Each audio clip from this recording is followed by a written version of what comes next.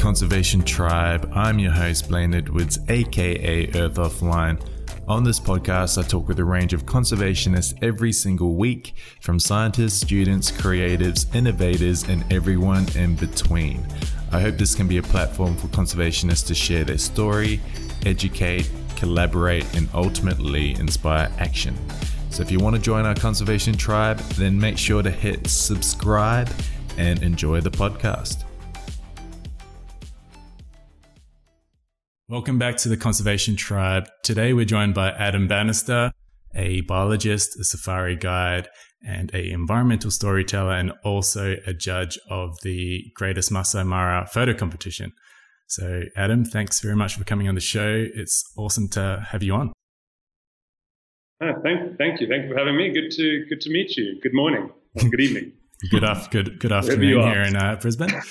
No, it was awesome to have you on. It seems like you've got a bit of experience in a range of different conservational areas. So there's quite a bit I want to talk about. But before we do that, can you please give the podcast a brief intro on who you are and what you do? Sure. So my name's Adam. I'm currently based in Kenya. I'm South African, but I've been living in Kenya for the last year and a half, where I work in the Masai Mara, so kind of the southwestern corner of Kenya, bordering on the Serengeti. Mm-hmm. I'm literally based in the wilderness. I've traveled quite extensively and been working quite extensively on different conservation fields. At the moment, my role is primarily based on visual storytelling, aimed at trying to promote the Masai Mara, trying to promote the camp that I work at, and trying to promote good conservation photography kind of ethics. Mm-hmm. Mm-hmm. So you mentioned photography and storytelling.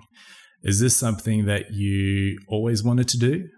Or was this kind of, it happened organically into this? So my story is quite convoluted and quite lengthy, but it is quite interesting. I studied conservation at Stellenbosch University down in Cape Town. And after that, when I was being groomed into being a pure researcher, a pure biologist, I started to fall a little bit out of love with science because I felt that the communication of science wasn't necessarily happening in the right way. You know, we get trained to write these scientific journals. And the difficult part for me is that you knew that people who were reading those journals, firstly, that the reach was quite limited because you were having to use that vocabulary that was so complicated that people wouldn't know what you're talking about. But secondly, the people who were reading it often already knew it. And so we weren't actually spreading true awareness. Obviously, we need the foundation of science. I have no doubt about that. But we need to look beyond that. We need to look at the communication of science to make it more kind of global reaching. So from the pure scientific background, I then moved up into the Kruger National Park area, so the kind of northeastern part of South Africa, where I decided that I would try my hand at guiding. I worked at a nice lodge there called Londolozi, in the Sabi Sands, so bordering on the Kruger Park. And I did my guiding. I started to focus more and more on lions, lion behavior, kind of just lion dynamics, to the extent where I eventually even wrote a book on lion behavior. It was during that time that I started to play around with the concept of photographing, trying to document. It was more documentarian style rather than fine art style. And that's the kind of photographer that I believe I've shaped to become. Rather than taking a photograph because it's beautiful, I take a photograph because it's got a story. It doesn't always need to be the most pretty picture. Mm-hmm.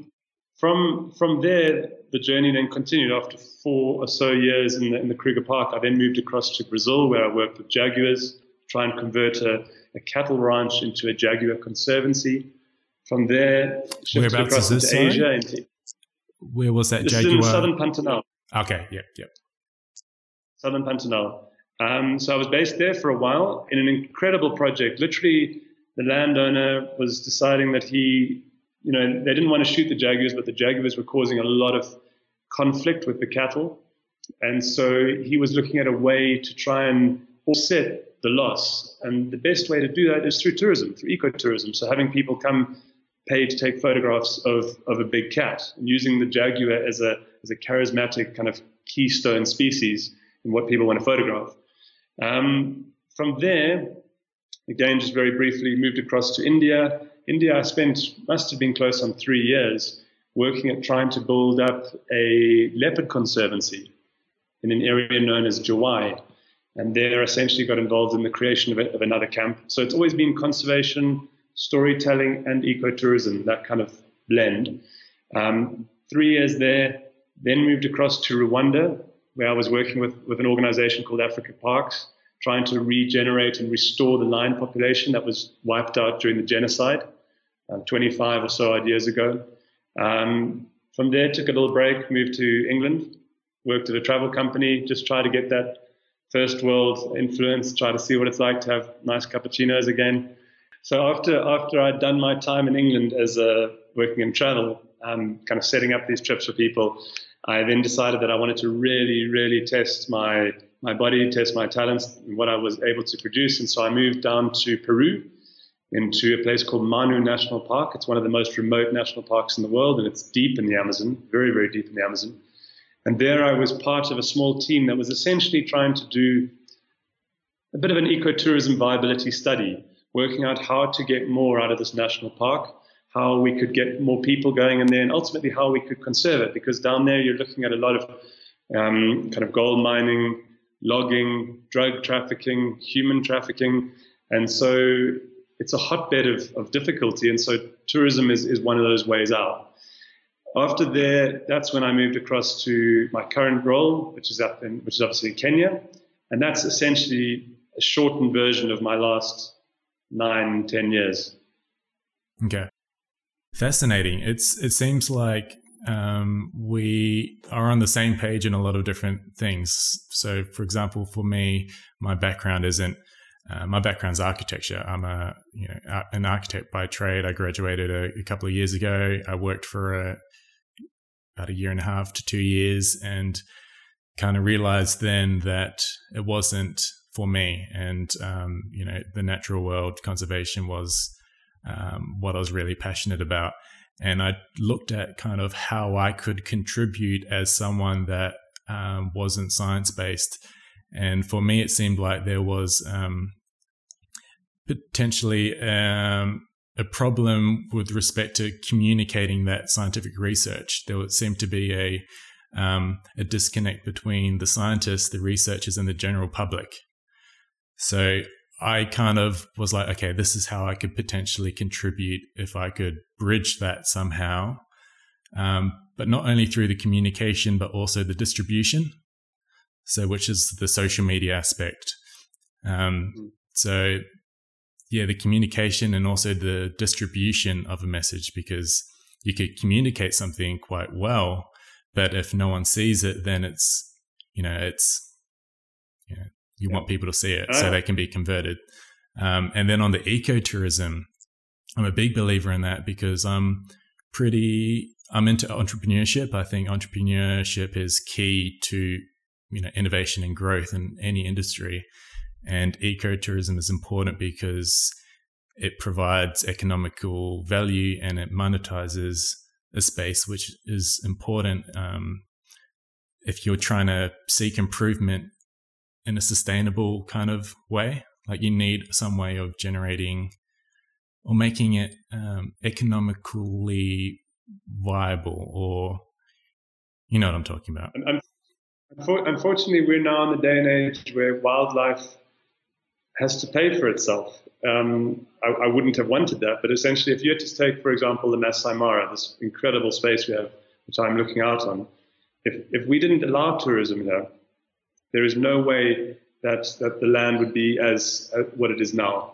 Unfortunately, tourism is the best way that we can monetize the animals, and the animals can give back to the communities. And so, therefore, you don't have the community encroaching on the land. The big issues in a lot of the wild spaces left in the world is obviously the human-wildlife conflict. I see it here all the time. The Masai Mara, for those of you who don't know, doesn't have any fences. Unlike a lot of my kind of the Southern Africa game reserves, which have fences surrounding them, the Masai Mara doesn't have any fences. And so you've got animals, especially things like dispersing young male lions, who are moving out of their core zones, and they're chased out by their fathers, and then they're moving into these community areas. They're seeing the cattle, the goats, the sheep, and so they're taking an easy meal. I mean, it's logical. And then, of course, the locals will then retaliate. I can understand that. And so ecotourism is one way that we can use to kind of buffer that conflict. Mm-hmm. And there's wrong and right ways to do it, I imagine. So I don't think ecotourism, like a lot of people, there's like a stigma around money and conservation in a lot of ways. Like if you monetize it or turn it into some kind of a business, that's a bad thing. But I think there's, there are rules and regulations that I guess could be integrated into, say, a safari tour to ensure that the well-being of the animal isn't compromised. Like there are rules that we can follow to ensure that, we're still generating this income, but we're doing it in a way that the animals aren't necessarily suffering as a consequence. Yeah. No, and it's naive for people if they say that ecotourism doesn't make money. The reality is that companies a lodge that I'm working at, for example, Langama, beautiful lodge.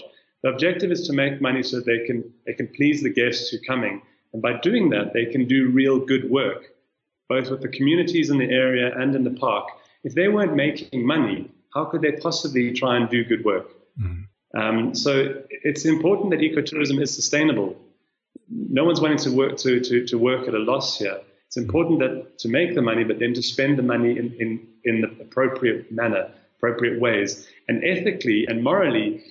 This whole thing, and where I think we should go a lot with this discussion is the impact that photography has on conservation, because that is something which is very, very close to my heart. Having with the scientific background, working at the disconnect between the general public and the science, photography is one way that is making animals, making landscapes, making ecosystems more understandable to the general populace of the world.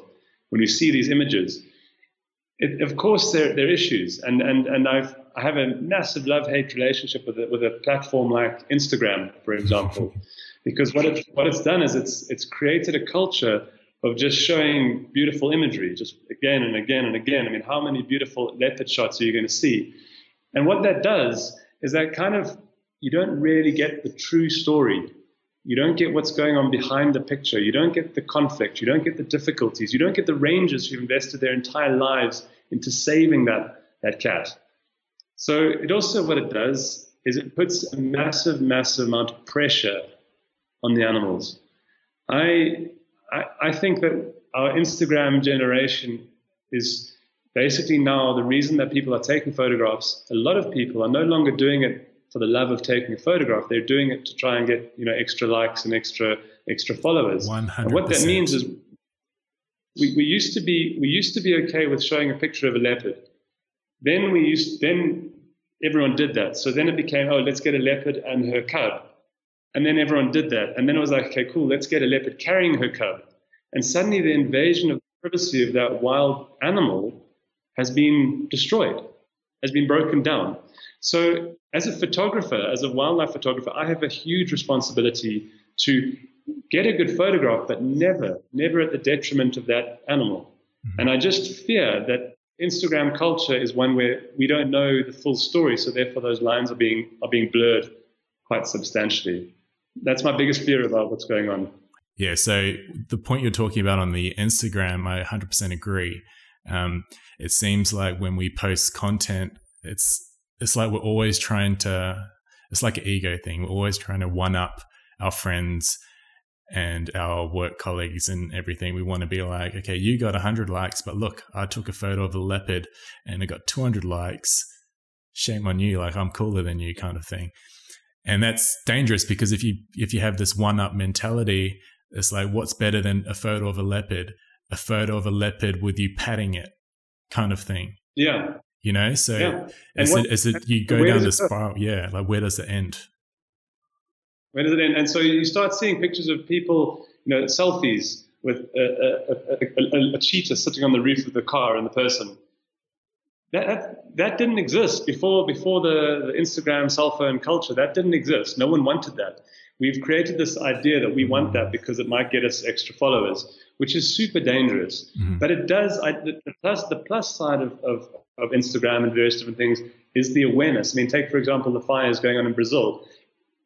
it's a story that because of social media, we are now aware of. So there is a massive role for social media to play, such as this conversation. Mm-hmm. But it just needs to be that responsibility is an issue.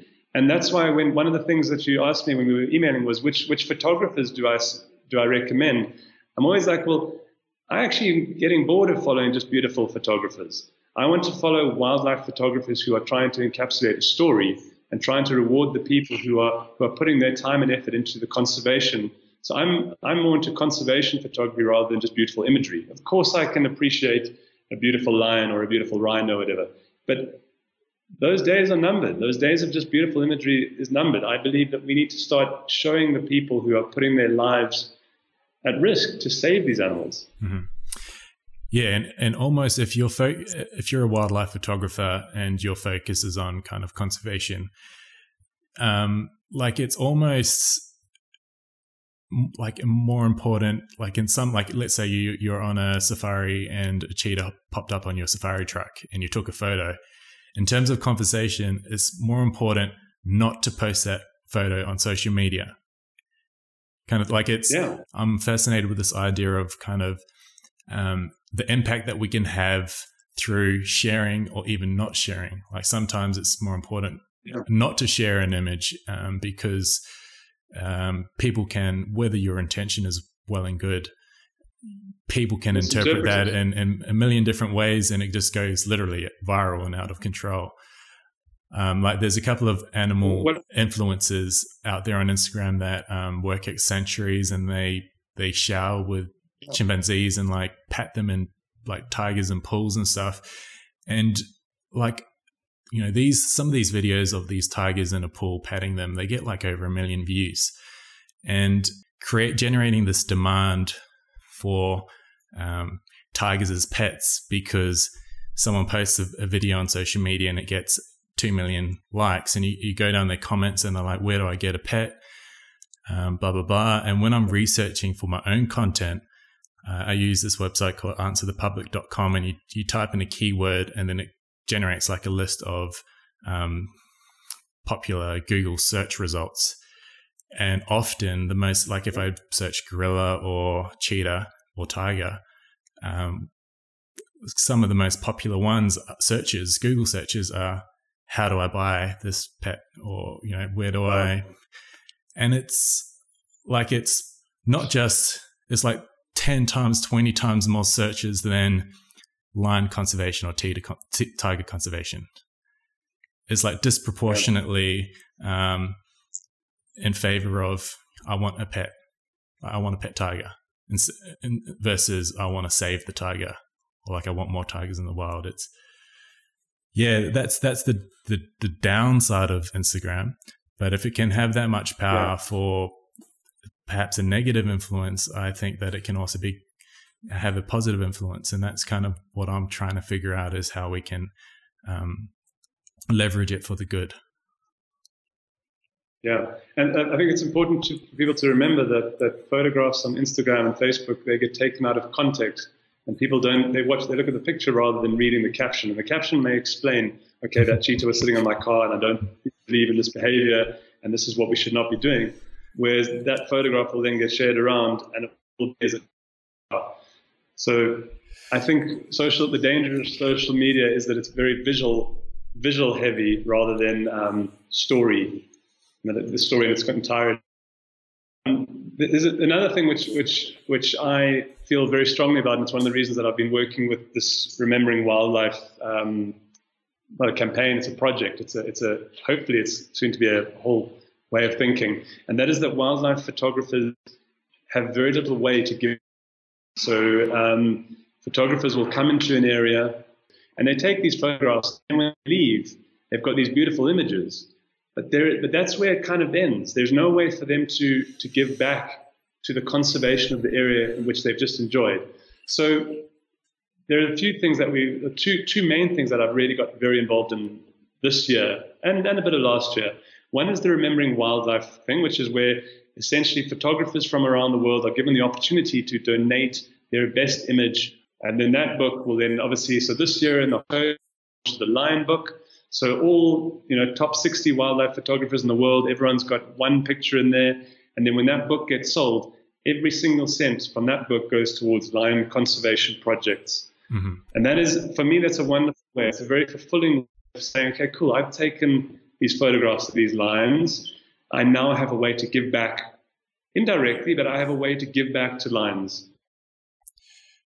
That's a very important thing for me personally, and I hope that photographers around the world are starting to feel that too. The second thing that is a way of giving back is this competition that we created called the Greatest Masai Mara Photographer of the Year. So about a year and a half ago, we identified that there was this growing need for photographers to give back and a responsibility for photographers to give back rather than just take. It's time to give a little bit. And so we created the Greatest Masai Mara Photographer of the Year. Now, essentially, there's a number of different layers to this. One is the giving back. One is the providing incredible content to showcase the Mara all year round, so people can see incredible imagery of a wildlife destination that is flourishing, that is doing incredibly well. And the other was to raise awareness and some funds for some conservation work. So the way it would work is you would enter a photograph taken in the Masai Mara ecosystem. You would enter your photograph with a $20 US price tag.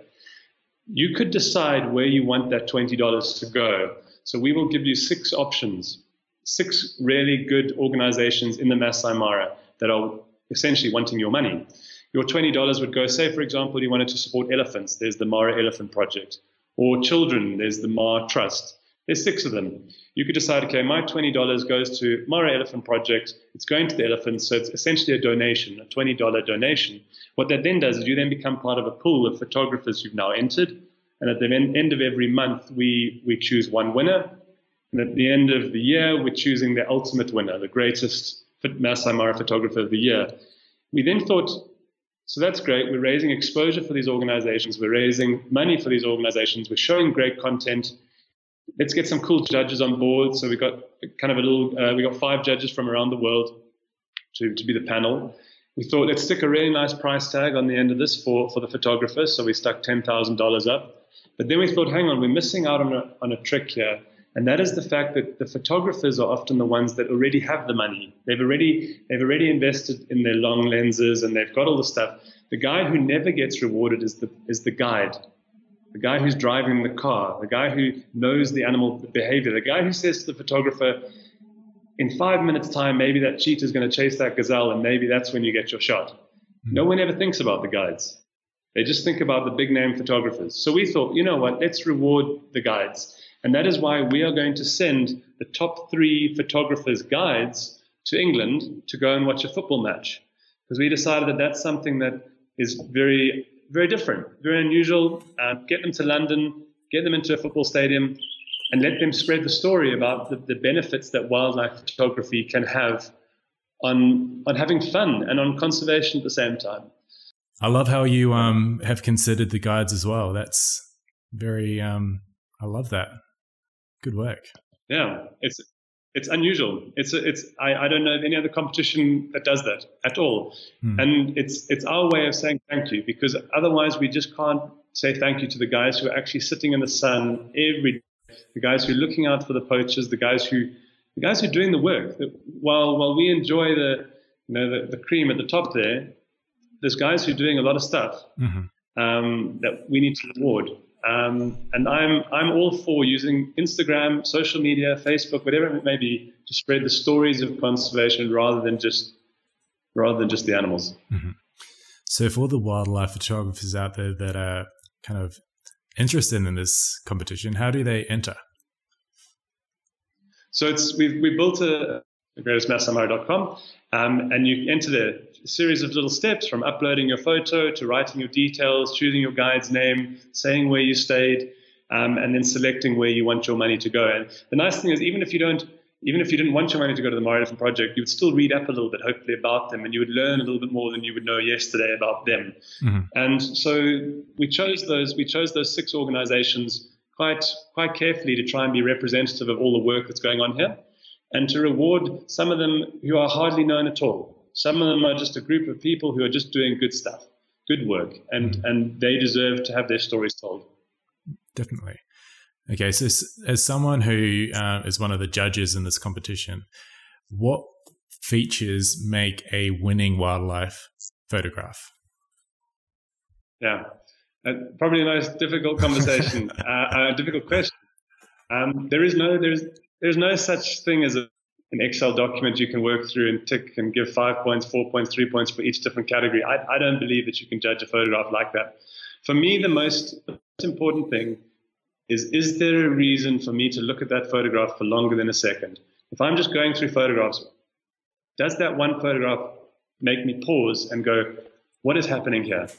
And do I question what is happening here? Can I read a story? Can I get an emotion? Is there something more than just face value going on? Mm-hmm. For me, it doesn't matter about the technicalities. I mean, I think some of the most incredible photographs we've ever seen are not necessarily in focus.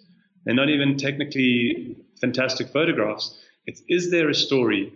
Of course it helps if it's technically right and the light is right and the settings are right. But is there depth? When I judge a photograph, I'm looking for depth. Now, whether that is the right or wrong answer, I don't know. I can judge personally, which is why we chose 5 judges from a diverse kind of range to try and allow each person to kind of express themselves individually, but collectively come up with a great image. Mm-hmm.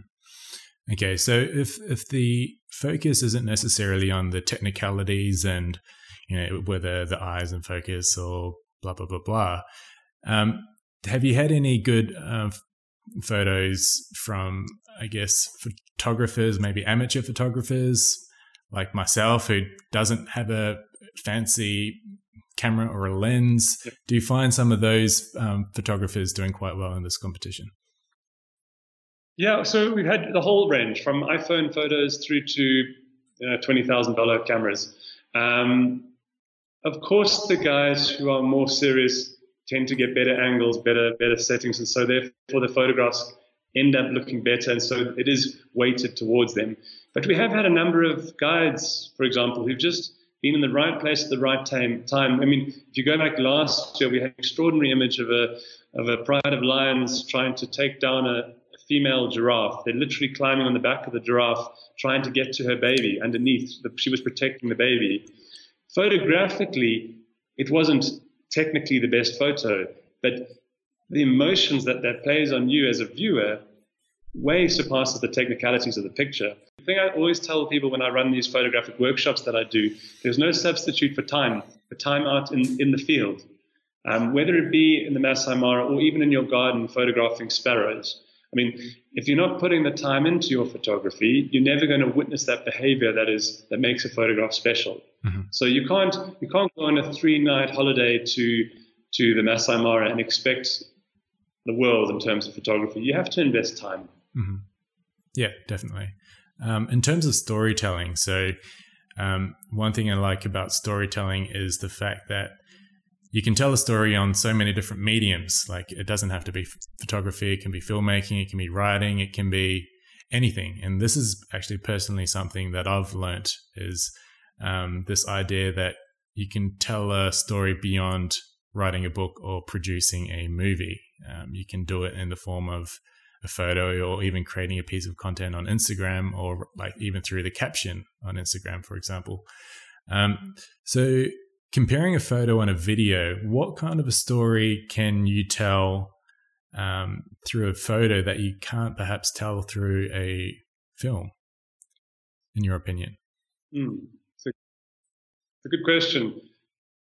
There's a general trend amongst humans, I think, that we're so inundated with media that our attention spans are ridiculously short.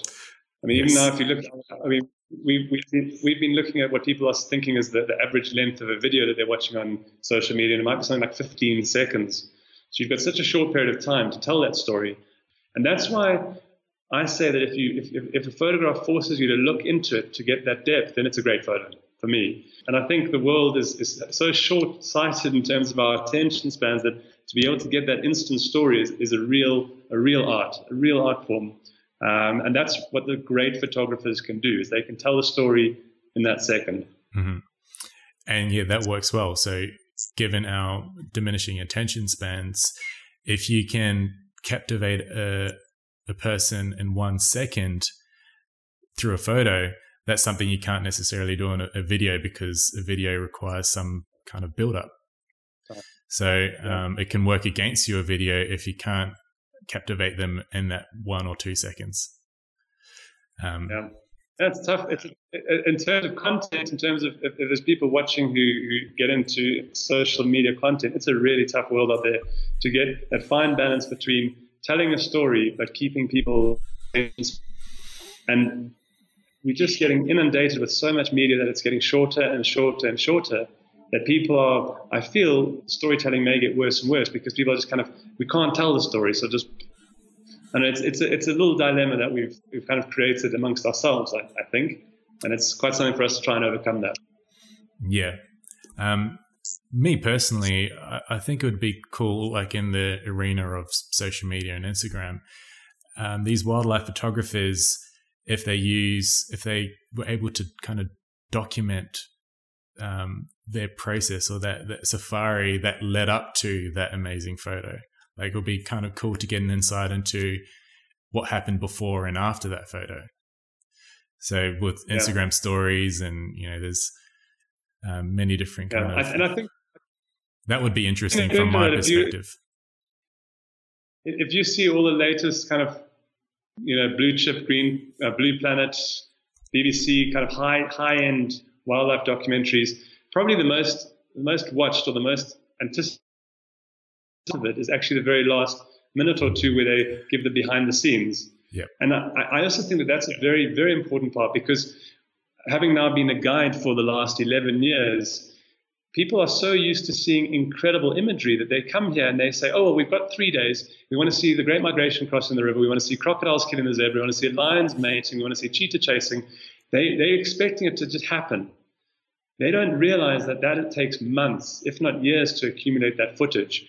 And so again, I think we have a responsibility to tell the honest story. The honest story is this photograph didn't happen in 1 second. This photograph took a month of preparation. And I think that we need, as content creators, social media, conservation content creators, we now have a responsibility to start telling more of the truth behind the story rather than just the part that we know is going to get the likes. 100%. I believe in that with everything. I reckon that's really important. Because you would inspire through that more people, more conservationists, more people. Like, if you can share that story a bit more in a bit more depth, more people will jump on board that. I think you would attract more people into the space through doing that. Okay, so wildlife photography. One thing I'm also interested in as well is, are there any code of ethics kind of across the board in terms of taking a photo of wildlife? There should be, but there isn't. There's morals, and what I may think is overstepping a boundary, another person may look and go, that boundary was overstepped a long time ago. I'm happy to leap over that boundary. So there are internal morals for each person. There are rules. In the Mara, you're not supposed to have more than 5 cars at a sighting. It's very easy to bend those rules. It's very easy. I mean, I've watched some of your stuff with whales or with dolphins. It's very easy to go to. It's very easy to break those rules. And a lot of that has been exacerbated by the fact that the guide is hoping to get a great tip. And so, for example, if you look at India, the common problem there is about people harassing the tigers. And that been set in by the fact that when people see tigers, they're so excited that they'll often just give the guide a higher tip than what they would have had they not seen a tiger. And so in the guide's mentality, it's tiger, tiger, tiger, tiger, to the extent where he doesn't care that he's harassing that tiger. So are there rules and set rules? There should be. Some places they are, but really it boils down to the photographer and the guide as a team. Especially when you're working in a place like the Serengeti, the Masai Mara, where it's definitely a 2-man team. If you can see an animal snarling or hissing or growling, that's when you've gone too far. And there is often the right time and the right place to put the camera away and say, that photograph is not worth it. Yeah, I think there needs to be more dialogue around that, like with ecotourism and tourism in general just kind of exploding, like it was increasing. Tourists need to kind of have an understanding of what should they do or what shouldn't they do, or kind of, because if they're traveling to a country for the first time, they have no idea what is right or wrong. So I think there needs to be a dialogue around kind of the morals around wildlife photography and what we should do, and if a animal is snaring or doing something in particular, that means that maybe we should back off a bit. And if we are aware of that as a tourist, if we see that, we can go to the guide ourselves and be like, I read somewhere that this is probably not a good thing. Can we back off? I'm waiting for the time when people start to comment on photographs on Instagram saying, lovely photograph, but may I ask how you got a newborn tiger cub or a newborn cheetah cub? How were you so close? And then the photographer must actually say. So if you see a photo or a video that you think is perhaps a bit dodgy, instead of just thinking it, comment and ask a question. Because when you ask that question, someone will read that question in the comments, and that will plant a seed in their mind as well. So if you see something a bit like suspect, voice it, comment, and give the photographer the opportunity to reply. If he genuinely, maybe he got incredibly lucky, maybe the tiger just walked past him and the tiger was carrying the cub and it was all just the stars aligned, then he writes that, and then that's fine, and that's fine. But I do think more dialogue is now required to explain some of the stories, because if we don't, the pressures that will build up in years to come are going to be quite extraordinary, I think, on these animals. And you raise a good point. Approaching that dialogue with a constructive and open mind. So not going out there to attack the individual, but to ask the question and be willing to kind of listen to what they say. Because attacking someone doesn't usually lead to the desired outcomes.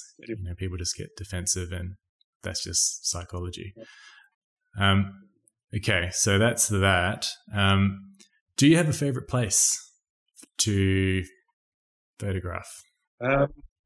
No, too many. Too many. This one of those impossible questions. Yeah, impossible. But I will continue to try and get to the places less traveled. So often people on my own personal website or my own writings or whatever, people will say, okay, but we feel helpless. As a tourist, how do we help? What do we do? And I say to them, when you're next booking your trip to go to Kenya or Zimbabwe or South Africa or Brazil or India, that's wonderful. Go. Spend as much time and as much money as you can. But during your travels, try and include one stay, whether it be a night or 2 nights or 3 nights. One portion of your trip should be to an area that is not mainstream, somewhere that is possibly struggling, or somewhere that is possibly on the verge of breaking out in terms of what it could potentially be. The places on the borders of the national parks are often the most in need of your money. So you've got these guys who are trying to build these conservancies. They're genuine people who are trying to get more land under conservation. But people aren't going to them because their land isn't the most optimal now. Of course it isn't. It'll be the most optimal in a few years' time if we support them. So rather than just going mainstream, do all of those, but then go to include one stop that maybe is a little bit off the beaten track, and those guys really need your money. That would be the way that I think tourists can contribute towards conservation. So go support not necessarily the mainstream projects or locations, but kind of go to the paths less traveled, because they receive less money and they need the money. They need the support. So if you, for example, if you took the Kenya, for example, obviously come to the Masai Mara, come stay where I work at Ngama, do it. Fantastic. But then on that trip, go and see another part of Kenya, which people don't know about, because they're doing cool things too. Okay. Yeah, I believe that. So you mentioned you're working on the Remembering Wildlife. Are there any other projects that you're currently working on at the moment or want to give a little shout out to? I think the foundation that I work at a lodge called Ngama, and we have a foundation. Basically, every person who comes to this camp contributes $10 per person per night. Doesn't sound like much, but it very quickly adds up. And we create like a kitty, like this pool of money. It gets to a couple of $1,000s relatively quickly, and then we throw it out to the community, and we say, listen, what do you guys really need? How can we support? And we do things from collaring lines, building dams, to building teachers' accommodation. And the foundation really is a fantastic way of making big difference, but with small amounts of money just pulled together. And so I do think that the Ngama Foundation is doing fantastic work and is making a significant change to the Masai Mara ecosystem.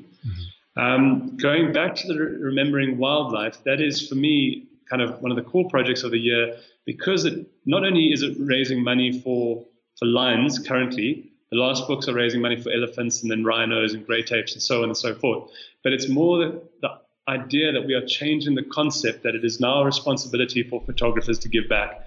And that is why I like that so much. It's not necessarily the exact projects, but it's actually just slowly starting to seed the idea that photography cannot just be a take. It must be a give as well. Those are the two main areas that I'm roaming in at the moment. I do a lot of my photography workshops, a lot of kind of the private guiding here.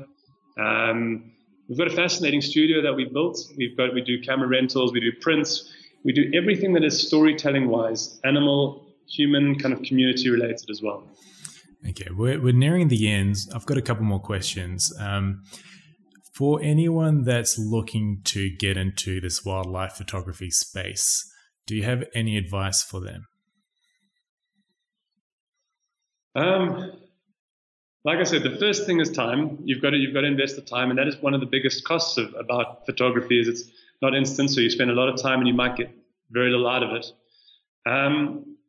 Then I would just be very hesitant about, let's put it this way, if you go onto Instagram and you see a photographer and he's got 100,000 followers, or you see a photographer and he's got 100 followers, your mind is now telling you that the 100,000 follower guy is a better photographer. Mm-hmm. And I would warn you against that, because just because the person can sell themselves better or has got a better PR company or team or looks better on camera doesn't mean they're a better photographer, doesn't mean that they stand for anything better than someone else who doesn't have that.